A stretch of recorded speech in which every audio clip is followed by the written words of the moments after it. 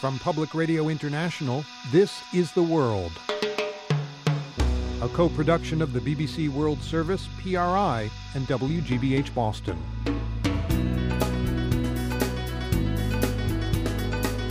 It's Thursday, August 2nd. I'm Aaron Schachter.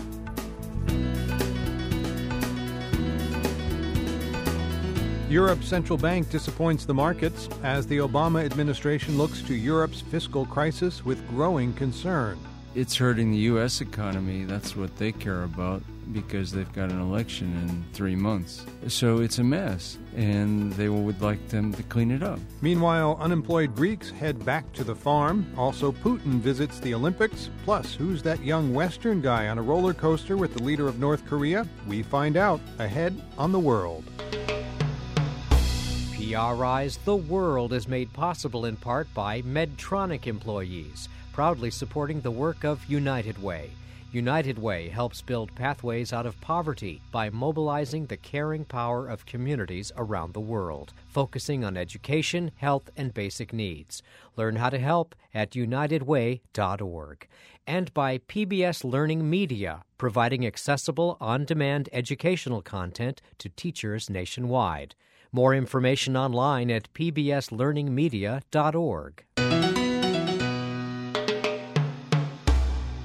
I'm Aaron Schachter. This is The World. It's pointless to bet against the euro. That was the message today from Mario Draghi, head of the European Central Bank. It was the second time in a week Draghi had talked up the currency, and there were hopes that today's meeting of the bank would result in a big announcement. But that didn't come, and the markets tumbled. So the euro crisis seems no closer to resolution, and that's worrying politicians inside and far outside the eurozone. The World's Clark Boyd reports. For many in Europe, today was déjà vu all over again. European political and financial leaders again promised to do what it takes to fix the eurozone's economic mess. And after the ECB meeting, Bank Chief Mario Draghi reiterated his commitment to the single currency. The euro, he told a news conference, is irreversible. But what did he mean by that? You don't go back to the lira or to the drachma or to whatever. It's just, that's what it means. So it is. It stays. It stays. It stays. Draghi was long on rhetoric but short on specifics. He did say the ECB will at some point step in to ease the financial pressure on Spain and Italy. But Germany, Europe's economic powerhouse, isn't crazy about that idea. Such a move, the Germans argue, would take pressure off of Spain, Italy, and others to carry out much-needed reforms. It's a political showdown that has some questioning Germany's commitment to the euro. Christian Schultz is senior economist at Berenberg Bank.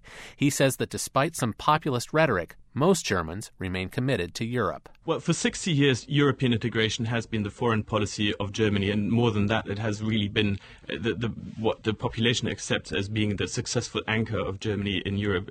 Now, ending the euro just leaves a big void in German foreign policy and just makes Germany, which has such a terrible history in Europe over the last century, leave Germany in a place where nobody in Germany wants to be. But, Schultz says, the pot is now boiling over. European officials are under not just internal pressure to fix the crisis, but are also feeling the heat from the IMF and the U.S. as well. This week, Treasury Secretary Timothy Geithner was in Europe to urge action. Speaking to Bloomberg News after his return to the U.S., Geithner had this to say. Europe is roughly one-third of the global economy. I think we all have a huge strategic interest in Europe being stronger, not weakened by a long, protracted crisis. And, of course, we have a huge stake in them managing carefully through this, not just because of the direct economic effects on us, which are significant, because of our broader political and national security interest in a stronger Europe over time. The situation in Europe is worrying many American politicians, especially those facing voters in the polls later this year. It's hurting the U.S. economy. That's what they care about because they've got an election in 3 months. The whole world economy is slowing, and it's slowing the U.S. economy too. Mark Weisbrot is co-director of the Center for Economic and Policy Research in Washington. He says that the entire euro crisis has been mislabeled. It's not a debt crisis or an economic crisis, it's a political one. Europe's leaders can't agree, Weisbrot says, and the economy is tanking. And it's getting worse. and really slowing the whole world economy. I mean, the world economy is projected to grow 3.5% this year as opposed to 5.3%. That's more than $1 trillion of lost income and tens of millions of jobs. Some in Europe say that the solution is greater fiscal and political integration. More Europe, not less. Paul Mortimer Lee of investment bank BNP Paribas says that's a long-term project. We see in the US, one parliament, it can't agree what its own budget is going to be next year. In Europe, we've got 17 parliaments. So if one parliament can't get its act together, how much more difficult is it coordinating 17? Of course it's going to take time, and of course it's unsatisfactory, but there's no magic one solution to this. In other words, European officials are likely to find the same problems, but with more expensive solutions, waiting for them when they get back from their August vacations. For The World, this is Clark Boyd. Greece remains at the center of Europe's financial crisis. The country is still struggling to meet European austerity demands in order to keep the bailout funds coming. Meanwhile, the Greek economy is still in the dumps and unemployment is over 20%. Some Greeks who've lost their jobs are returning to the profession of their fathers and grandfathers, farming, but they need some training. One place they're turning to for help is the American Farm School in the northern Greek city of Thessaloniki. It was started by an American missionary in 1904. Evangelos Vergos is Director of Research and Adult Education at the American Farm School. He says enrollment is way up. We had a rise of 149% in comparison to the previous year. And those were mostly unemployed, people that lost their jobs in spite of their age. But also a good fraction of those were people that finished universities and they never had the opportunity to do hands-on work, and they came to us to learn more in order to be more competitive out in the market. Now, as you mentioned, a lot of the people coming to you are former office workers and things like that. How would you rate their chances of success? I mean, a lot of people think, I'd love to get back to the land, but I imagine it's not so easy. Well, my problem and my question mark relies on the fact of how many of those will stay at those type of business they chose to do because they were forced to do it in 2 or 3 years' time. Yeah, and how many will survive, do you think? Oh, God. I see a small percentage. 3 to 5%. You know, the problem is that the state is not developing something for them. There's nothing institutional in place to support those people. To be more specific, I had a couple here, mid-40s, and they were asking, the husband was asking me how to become a sheep producer in order to produce milk for cheese making. Feta cheese. It's a hard work. The first thing to ask him was, in front of his wife, if he ever asked and discussed the whole thing with his wife before he gets into this kind of decision. And he said no. Well, it's better, I said to him, to find the right tune, let's say, between you outside my office and then come back and discuss the whole thing. So you explained to him how hard it might be to be a sheep farmer. It is. Yeah. I have to warn him, especially to those who have no idea about farming. Are there particular crops or livestock that students are now interested in growing? Are they all coming to you wanting to be sheep farmers? It's both. First of all, we have a lot of interested people coming to learn how to organize a small farm business. However, those who come for animal production, they have in mind to produce milk for cheese. That's why we call the whole sector now agro-food sector. So they come to seminars either to produce organic food products or to learn how to produce wine, family type of operation, or the best groups we have in terms of size and quality are those who come for cheese making, and not only feta, but also bee production, honey production. Well, now all of those things, Greek cheese, wine, and honey, that all seems like a good idea, right? Something that could be marketed inside the country and outside the country. Yes. And this year, for the first time ever, we had homemade production of beer. Oh. People started being very very interested in beer production in small scale. So do you think any of these folks will make money? Oh, they already done it. We have very good stories to tell about people finishing our seminars and start working on what they learned here. Dr. Evangelos Vergos of the American Farm School in Thessaloniki, thank you so much for your time. Thank you.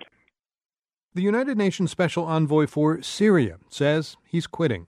Kofi Annan won't be looking to renew his mandate when it expires at the end of this month. His mission to try and negotiate a peaceful end to the violence in Syria has been frustrated by the ongoing fighting on the ground. But today, Annan also said he cannot go on without the backing of the UN Security Council. At a time when the Syrian people desperately need action, there continues to be finger-pointing and name-calling in the Security Council. Western powers, including the United States, have been unable to prevent Russia and China from vetoing action on Syria by the Security Council. Also today, there was another dire warning for the people of Syria. The UN's Food and Agriculture Organization and the World Food Program say 3 million Syrians will need food assistance over the next 6 months. Farms and crops are being abandoned because of the fighting, and the specter of widespread hunger now looms over the war-torn nation. Caroline Horford is a spokesperson for the World Food Program in London. Caroline, explain to me how bad this food crisis really is in Syria. You know, we think of places in Africa where there have been droughts for years and wars for years as incredible trouble spots. Is Syria getting to that point? Is that what we're talking about? It's very difficult to compare, because clearly Syria would not be comparable with various countries in Africa, certainly that I've visited. But at the same time, when you've had 16 months of conflict, people haven't been able to farm their land. They've also gone away perhaps to fight in this war, who knows. And it seems that the whole country is really being held to ransom, as it were, by this ongoing conflict with no particular end in sight. So I would say that the situation is really dire, because clearly we will need to be bringing in more food simply because they haven't been able to produce enough themselves. And to do that, obviously, you've got to have the right sort of corridors. You've got to have the right sort of mechanisms working. And how do you do that, considering the war that's going on? 3 million people around the country of Syria in need of food assistance. How do you get the assistance to them? Oh, well, you've really hit it spot on there, because as it happens, we are struggling to supply people in the embattled city of Aleppo, which is Syria's second city, but it happens to be the most populous.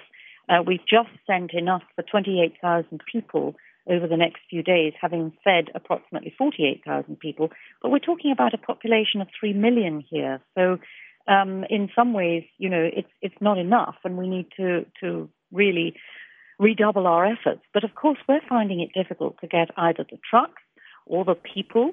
And indeed, when we get to the outskirts of Aleppo, the situation is extremely dangerous. And while we're working with the Syrian Arab Red Crescent, sometimes it's even too dangerous for these guys to come out, and they are the bravest of the brave.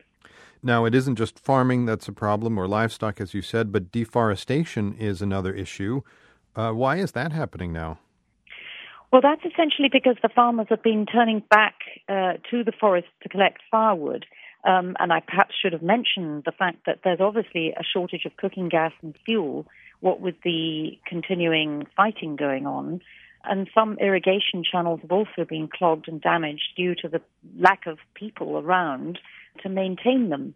So therefore, we are really looking at a very severe pattern across the rural parts of Syria, where people will need help to get back on their feet. Caroline Horford, spokeswoman for the World Food Program, thank you for joining us. Thank you very much. Coming up, American jazz with an Iranian twist on PRI, Public Radio International. The World is brought to you by PRI with help from the Medtronic Foundation, supporting the work of Partners in Health, an organization dedicated to bringing quality health care to the world's poorest people and communities. Learn how to help at PIH.org. I'm Aaron Schachter. This is The World. The murder case that led to the downfall of a former top Chinese leader isn't over yet. The main suspect is not the disgraced official, Bo Xilai. It's his wife. Gu Kailai is facing a death sentence for the murder of British businessman Neil Haywood, who was a family friend. Officials believe he was poisoned. Gu had business dealings with Haywood, who also allegedly helped her son get into a British private school. The World's China correspondent, Mary Kay Magstad, says things don't look good for Gu, who's being represented by government-appointed defense lawyers. In many courts in China, defense lawyers aren't allowed to do a whole lot anyway. In some courts, they're not even allowed to actually offer a defense in the sense of saying that the defendant is not guilty. They can just offer mitigating circumstances to explain why the defendant might have done what they did and to ask for a lesser sentence. Basically, in many Chinese courts, in most Chinese courts, if someone reaches this point where there's an indictment against them and where the government itself and the state news organs are saying the evidence is irrefutable, you can bet that the verdict is already known in terms of whether it's guilty or not guilty, and the only thing that remains to be decided, if it hasn't already been decided, is what her sentence will be. Well, in this particular instance, what kind of mitigating circumstances might there be? Well, so this is curious. When the story first broke in April that she was being investigated for the murder of the British businessman Neil Haywood, the story said something about how there had been nefarious activity around the illegal transfer of money. There was information leaked to Western journalists about how Gu had been angry at Neil Haywood because he had asked for a bigger cut of money that she wanted transferred outside of China. Now the state-run media is saying, well, what actually happened is that Neil Haywood threatened Gu Kailai's son and that she was worried, and so she needed to act to protect her son, so she decided to poison him. It's also been hinted at that Gu Kailai has in the past had some issues with mental stability, which suggests that maybe some sort of temporary insanity or other sort of mitigating defense strategy might be used. Now, regardless of the legal proceedings, this is obviously a highly political case. Gu's husband, Bo Xilai, served as Minister of Commerce. He's been a senior leader in the Communist Party. And this is the first time a party senior leader or his family is in the hot seat like this. Does it seem that the party has ulterior motives for trying to pin down Bo's wife? Well, it's the first time that a senior party leader's spouse has been accused of murder and where it's been brought to court. Certainly in the days of Mao Zedong, party leaders and their families were purged and prosecuted and persecuted on a regular basis. This, by comparison, is a somewhat gentler approach. But yes, the party had been getting rather annoyed with Bo Xilai. He had been amassing a lot of personal power. He had been playing the populist leader to the population in Chongqing, where he was the party chief. And I think other party leaders felt a little threatened by his approach. He also was very close to the head of public security, Zhou Yongkong, who's on the Politburo Standing Committee. That's the 9 most powerful people in China. And I think party leaders were looking at Bo being very close to this guy who's controlling all of this money and all of this potential physical might that could be used to back up someone who maybe wants to move things in a different direction. And they're like, no. Even before the incident allegedly happened, there had already been rumblings of, we kind of need to keep Bo Xilai in his place. The World's Mary Kay Magstad in Beijing. Thank you so much. Thank you, Aaron. Moving east now from Beijing to Pyongyang. A photo out of the North Korean capital has gone viral. It's an unusual shot of the country's young leader, Kim Jong-un. He's got a childish grin on his face as he flies through the air on a roller coaster. He's surrounded by his entourage, as you might expect. They're all looking pretty darned happy, which is unusual in a photo sent from Pyongyang. But there's something else no one seemed to expect. Just in front of Dear Leader Jr. is a young white guy. James West, a reporter with Mother Jones, was curious about who the mysterious foreigner was. So, James, what did you find out? Well, this photo really grabbed my attention, like a lot of people that spend time watching the Far East and politics there. This guy is a junior diplomat from the British embassy in the capital of North Korea. His name is Barnaby Jones, and this was confirmed to me by a few sources in Beijing and also the Foreign Office in London. They didn't make him available to me to have an interview, but I did learn that he had a fun time on this roller coaster. Well, he's smiling. He looks like he's having fun. He's grinning from ear to ear as he gets, hurled around inside the North Korea propaganda machine. I was curious because it's very rare that a foreigner, a white guy, gets seen with anybody in North Korea, let alone right next to Kim Jong-un, the new leader of North Korea, in a very delicate phase of him establishing power in North Korea. Usually when you think of photos of the dear leader, they're really staged and flat-footed and a bit stilted. Here he's being flung around some amusement park in the capital, seemingly, without any care. Some of the other photos are fascinating too, of the dear leader watching synchronized diving. And James West, first of all, we'll have that picture on our website, theworld.org, for people to see for themselves. But now when you say dear leader, you're talking about the son, right? Kim Jong-un. Right. Yeah. In the transition, this guy has been amassing power and is wanting to shed off the cloak, I guess, of Kim Jong-il, his dad, by looking a bit more like his grandfather. And his grandfather was known to be a bit more of a people's kind of guy, backslapping the workers out in the field. I think, Kim Jong-un is trying on a bit more of the charismatic people's leader approach. I wonder if this could backfire, though, James, if people inside North Korea see the difference between these amusement parks, which are well lit during the evening and so on, and their regular lives. It seems to me that it could really get people angry. I think you're onto something there, Aaron, definitely. Outside of the capital, the country is derelict, it's decrepit, there's no money. The capital is generally used by the regime as a showcase city that foreigners can come to and look at the amazing achievements of the Democratic People's Republic of Korea and help them celebrate it. And yet, after this photo went viral, the official North Korean state website took it down. Right. They seem to have taken it down. And certainly the response from the British government was lukewarm. They didn't make Barnaby Jones available for interview. And one of my favorite parts of the British government response, seemingly it preempted the obvious question, what the hell was one of your young diplomats doing with Kim Jong-un, the new leader of North Korea, by saying, Britain needs to engage actively in the cultural pursuits of North Korea or some such. And so I like how they were getting ahead of that obvious question and letting everybody know that it's not just water parks and games in North Korea for their young diplomats. James West is a reporter with Mother Jones magazine. He spoke to us from New York. James, thanks. My pleasure. North Korean propaganda featuring that dragon roller coaster and a British diplomat. As mentioned, the photos at theworld.org. This is PRI.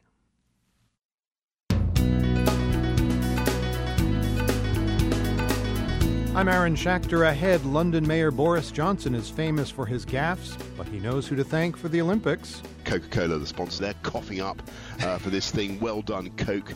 There are lots of other delicious drinks, Pepsi, whatever. I don't feel. Oh my God, I got it wrong. Never mind. Oh, Boris. PRI's The World is made possible in part by Medtronic employees, proudly supporting the work of United Way.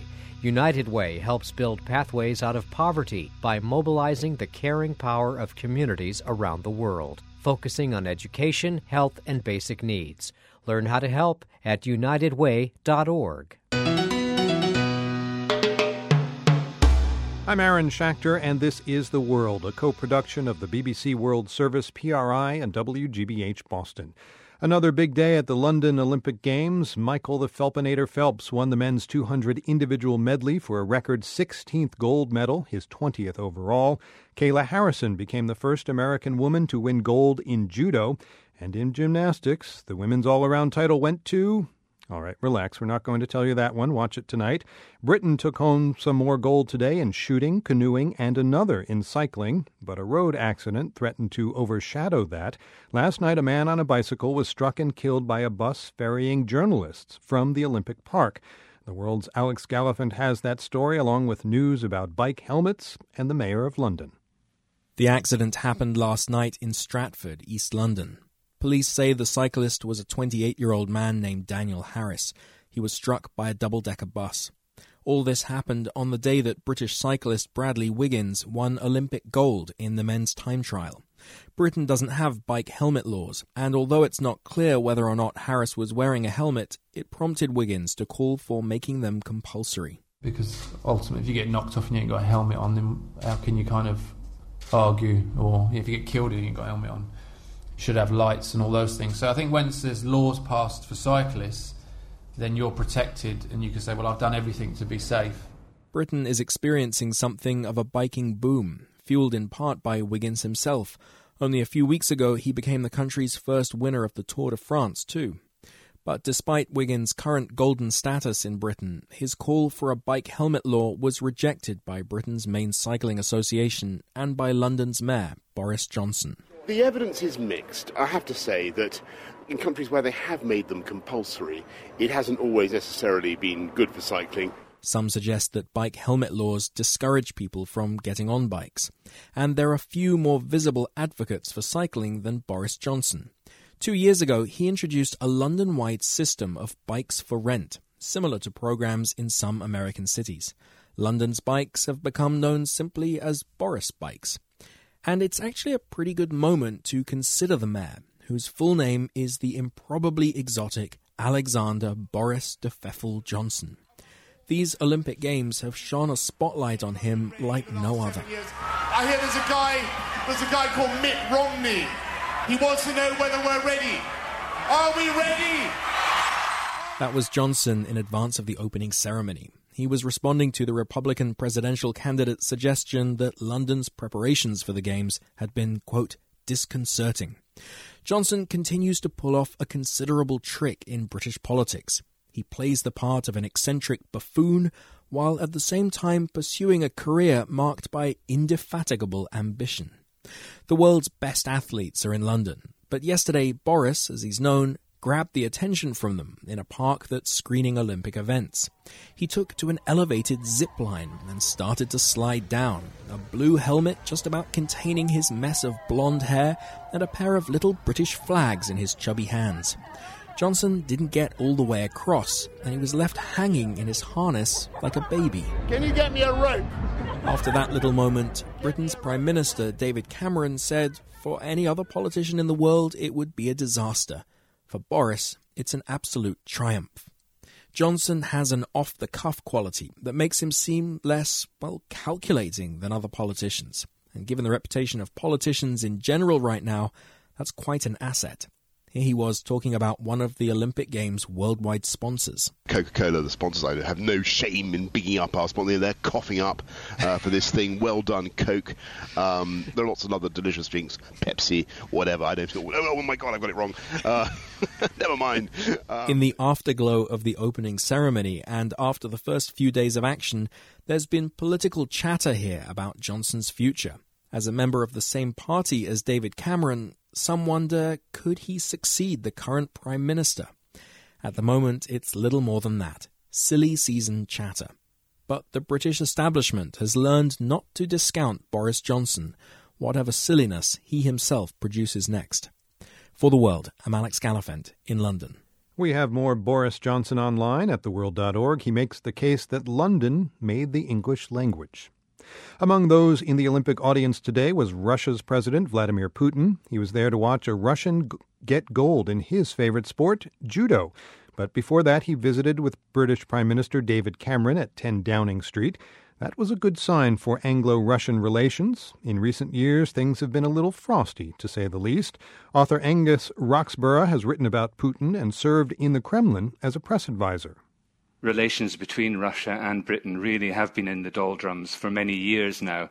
You can date this back really to 2006, when you'll remember the former KGB man, Alexander Litvinenko, who turned against Putin and sought exile in London.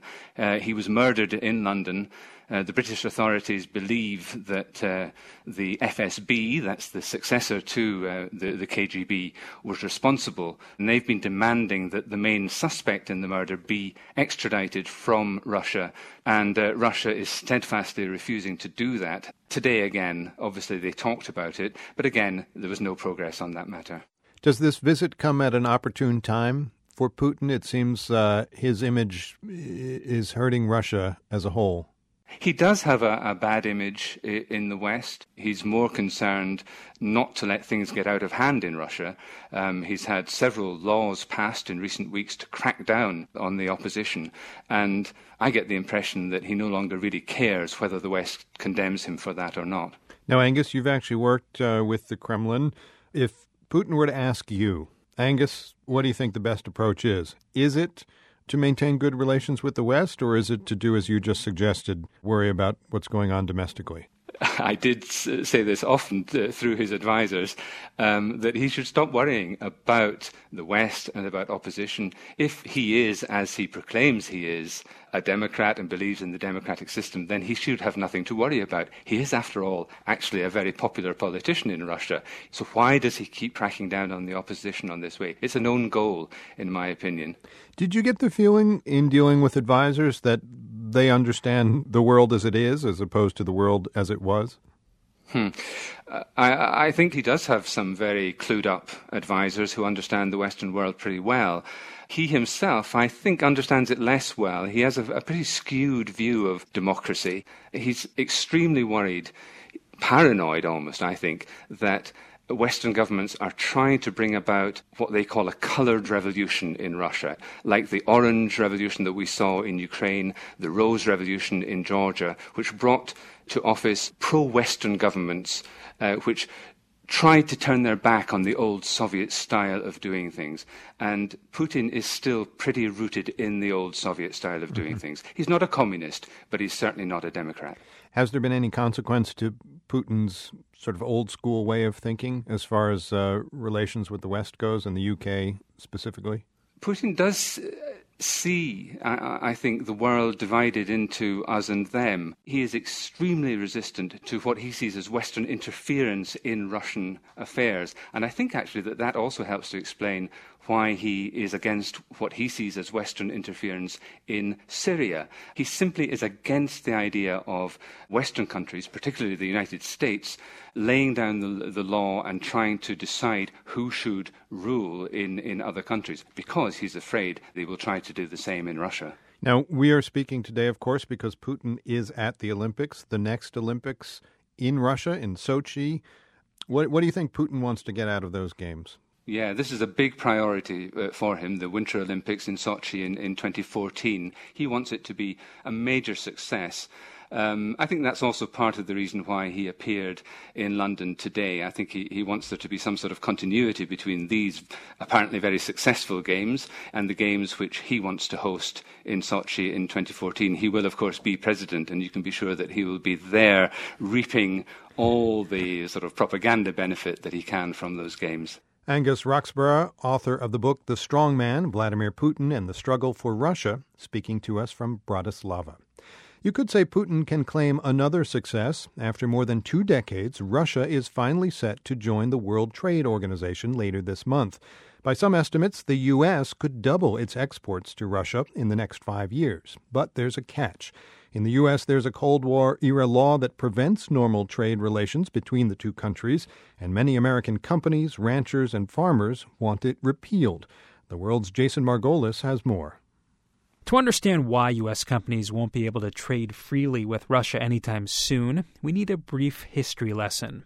In the 1970s, Soviet Jews, many of whom faced persecution, were prevented from emigrating from the USSR. Svetlana Boym was one of them. She's now a professor of Slavic and comparative literature at Harvard University. I was born in Leningrad, now St. Petersburg. I came to the United States as a refugee. The reason I was able to enter the United States and exit the former Soviet Union was thanks to the Jackson-Vanik Amendment. The Jackson-Vanik Amendment was passed by Congress in 1974. The amendment denied equal trading rights to countries restricting immigration. It was designed to put pressure on Soviet leaders to open their borders.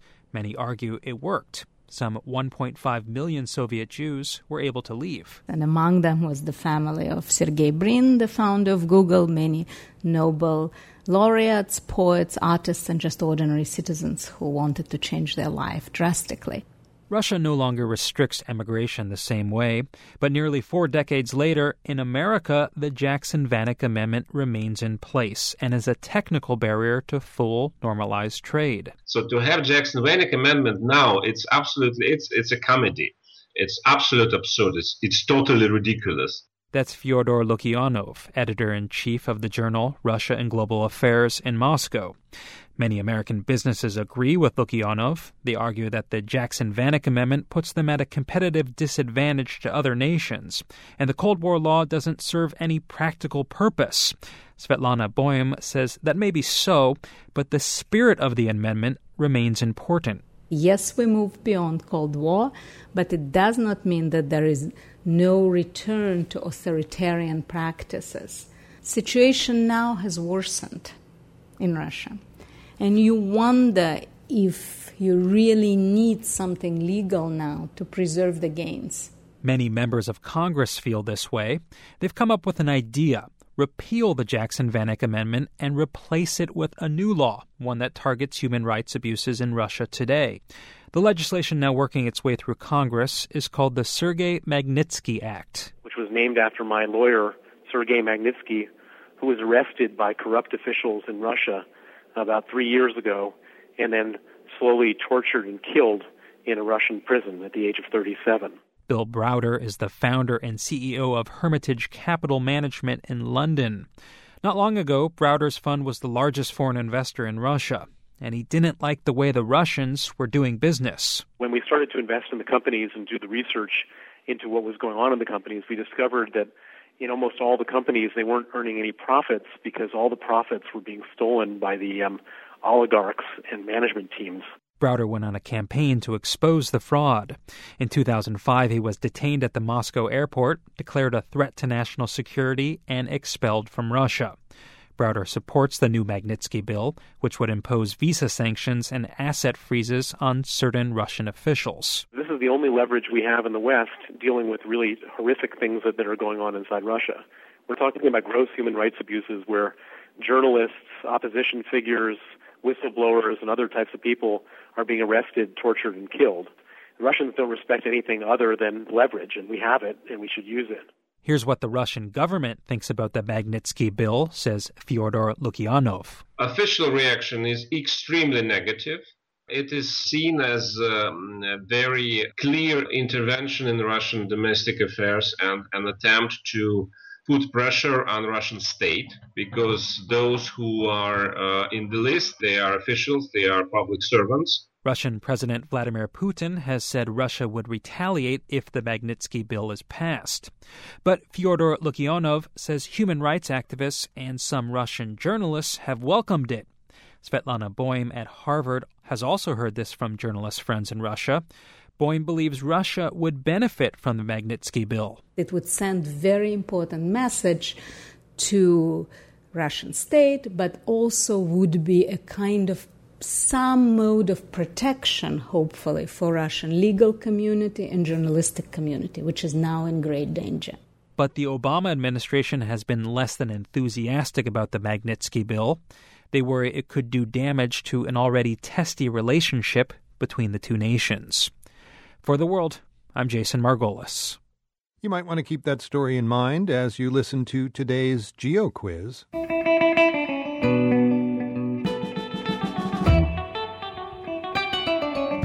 Who doesn't love old-fashioned diners? You know, the ones with red vinyl booths and Route 66 signs hanging on the wall, and where milkshakes and burgers are served up 24/7? Well, we're looking for the Starlight Diner, and it's not off any interstate highway in the States. It's nowhere near Route 66. Actually, it's closer to Pushkinskaya and Chekhovskaya metro stops. The diner's TV screens are tuned to the Olympics this summer, so customers don't miss their hometown athletes on the Russian gymnastics team. So where is this Starlight Diner that serves up a great strawberry shake for about 300 rubles? We'll hear more about that and get the answer just ahead.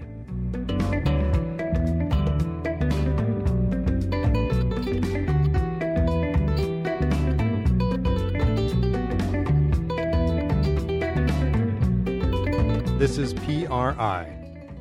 The World is brought to you by PRI with support from PBS Learning Media, providing accessible, on-demand educational content to teachers nationwide.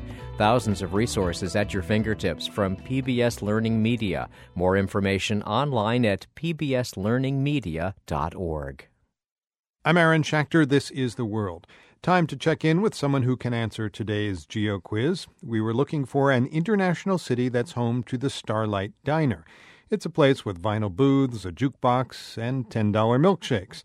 And it has a reputation for serving up some of the best burgers in the world. Megan Steintreger is an editor at Gourmet Live. And Megan, you've compiled your list of the world's best burgers. But first, at the risk of sounding like an ugly American, can you really get a good burger outside the U.S.? It's funny that you should ask that, because when I first started talking to my fellow food editors and food lovers, everyone said, never, it's impossible, you can't get a good burger outside of the U.S. But when I dug a little deeper, I found that, yes, absolutely, you can. Like any other kind of food, it's all about quality ingredients prepared very well, and those exist all over the world. Now, when you say a good burger, do you mean a good burger by an American standard, or do you just mean a hamburger that's good? Right. Well, we were really looking for burgers that were in the American style, although, of course, every location offers its own twist on the burger. But I was thinking about people who really wanted to have that all-American experience with the, juicy, gooey cheeseburger over the top, which is certainly something that you get at the Starlight Diner. Where is the Starlight Diner? It is in Moscow. Their cowboy has barbecue sauce, cheddar cheese, bacon, caramelized onions. So it's just this kind of, fun. I think you would want to share it with 3 or 4 people. It's kind of a heart attack on a plate. Exactly. All right.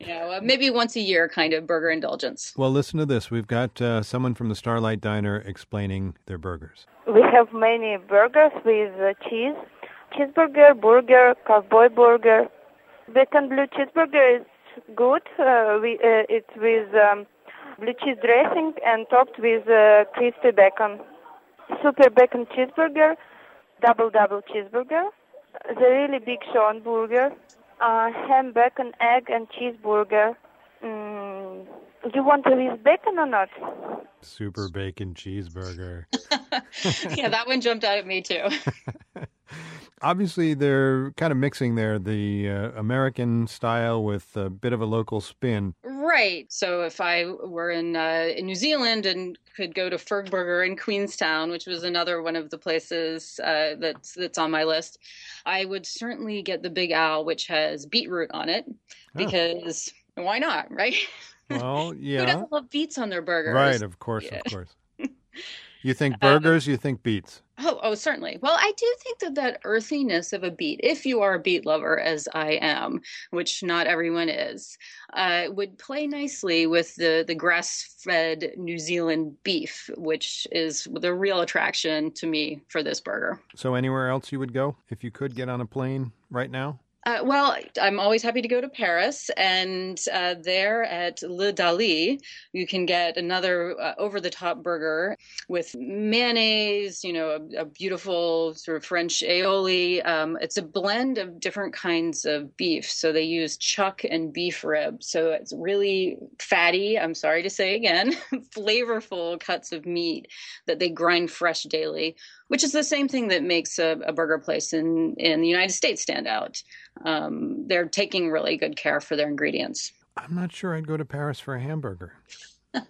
Now, if you were limited to 10-block radius, Megan, where would you go? You're in New York City, right? Well, if I were near my home in Brooklyn, I would probably go to, there's a place called Bark, which is also known for its hot dogs, but their hamburgers are also excellent. And Megan, if any listeners have suggestions for the best hot dogs around the world, send them to our website, theworld.org. Gourmet Live editor Megan Steintreger telling us about the world's best burgers, soon to be world's best hot dogs, including those served up in Moscow, the answer to our Geo Quiz. Megan, thank you so much. Thank you for having me. Iranian-American jazz musician Hafez Modirzadeh gets down to the basics in his music. It's all in the notes. The saxophonist and composer has spent decades trying to find ways to weave Western scales with other musical modes from around the world. The results come together on his new album, Post-Chromodal Out. Bruce Wallace has the story. Hafez Modirzadeh was 14 and at summer camp when he heard Charlie Parker for the first time.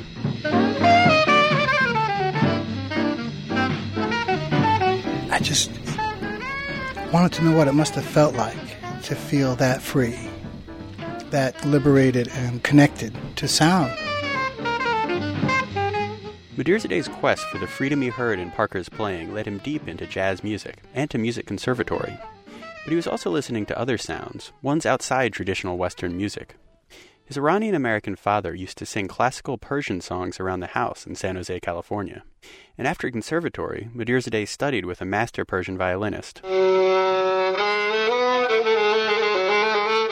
One thing Modirzadeh found in Persian music was notes that just aren't there in Western music. Adding these new tones got him to phrases like this.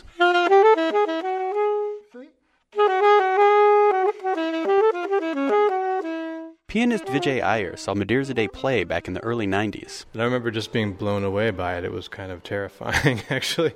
Iyer says it wasn't like those cross-cultural musical encounters where people from two different traditions play together, but don't really find common musical ground. Like just taking oil and water and shaking really hard. That kind of thing. Actually, what he did is more like what Coltrane did, which is dig deep into the fundamentals of music and find something that the whole human family has in common.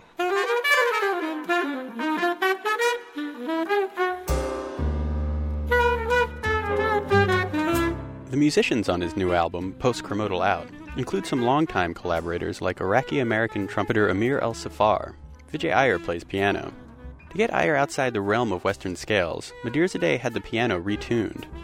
I asked Iyer what it was like to sit down at a piano that looked like every piano he'd ever played, but didn't really sound like it. Well, it really thrusts you into the moment, you know? Like, you can't rely on habits or anything. You just have to listen to what's happening and deal with that. Not with what you want to happen, but what's actually happening. So in some ways, it's liberating. Giving musicians this new kind of freedom seems to be a big part of it for Modirzadeh. He talks about his piano tunings, and his musical ideas generally, as being a kind of bridge that he hopes will carry a younger generation to new places. I'm sure that there's going to be some brilliant young pianists that will take this idea and create some beautiful, beautiful music, and that will say things that will really resonate differently in people's hearts and minds and ears. In his own way, Modirzadeh is passing along the kind of freedom he found many years ago in Charlie Parker's music. For The World, I'm Bruce Wallace.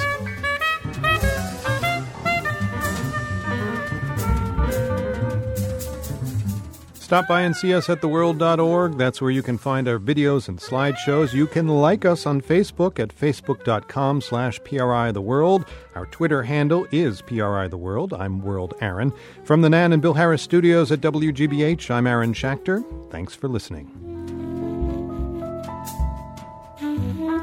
The World is a co-production of the BBC World Service, PRI, and WGBH Boston, supported in part by the National Endowment for the Arts, which believes that a great nation deserves great art, the Freeman Foundation, the Luce Foundation's Henry R. Luce Initiative on Religion and International Affairs, the Rita Allen Foundation, and by the WGBH Fund for Environmental Reporting, whose donors include the Grantham Foundation for the Protection of the Environment, supporting a cooperative approach to solving our critical environmental problems while we still can. PRI, Public Radio International.